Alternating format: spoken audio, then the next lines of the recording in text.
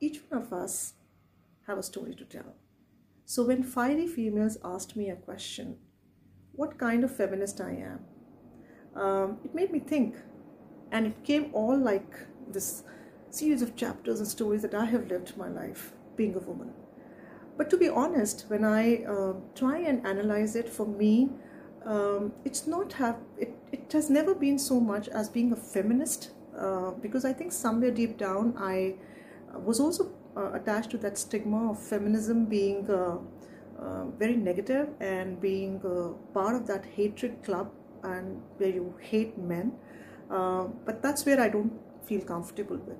But I think I've evolved with the understanding of term feminism, and I'm now more comfortable telling myself that yes, I'm a feminist who believes in equality of not just man or woman, but any human for that matter.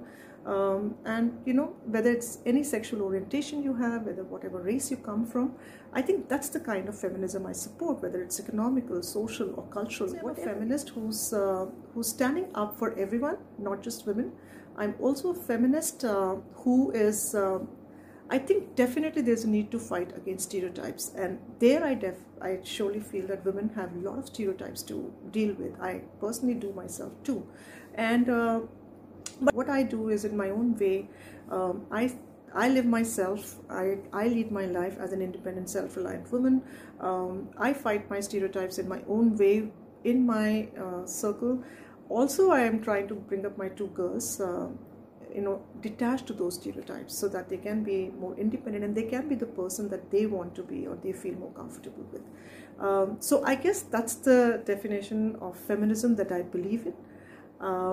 I'm Rinku Bhardwaj. Like I said, I'm an entrepreneur. I run a consulting firm where I help business owners understand their consumers and define their business growth around customer experience. I'm also an excellence coach, and I help individuals be their best versions through mindset coaching. Feminist, I'm fiery, I'm feisty, I'm fierce. I have fire in me to do good around and be a better person every day that I can be.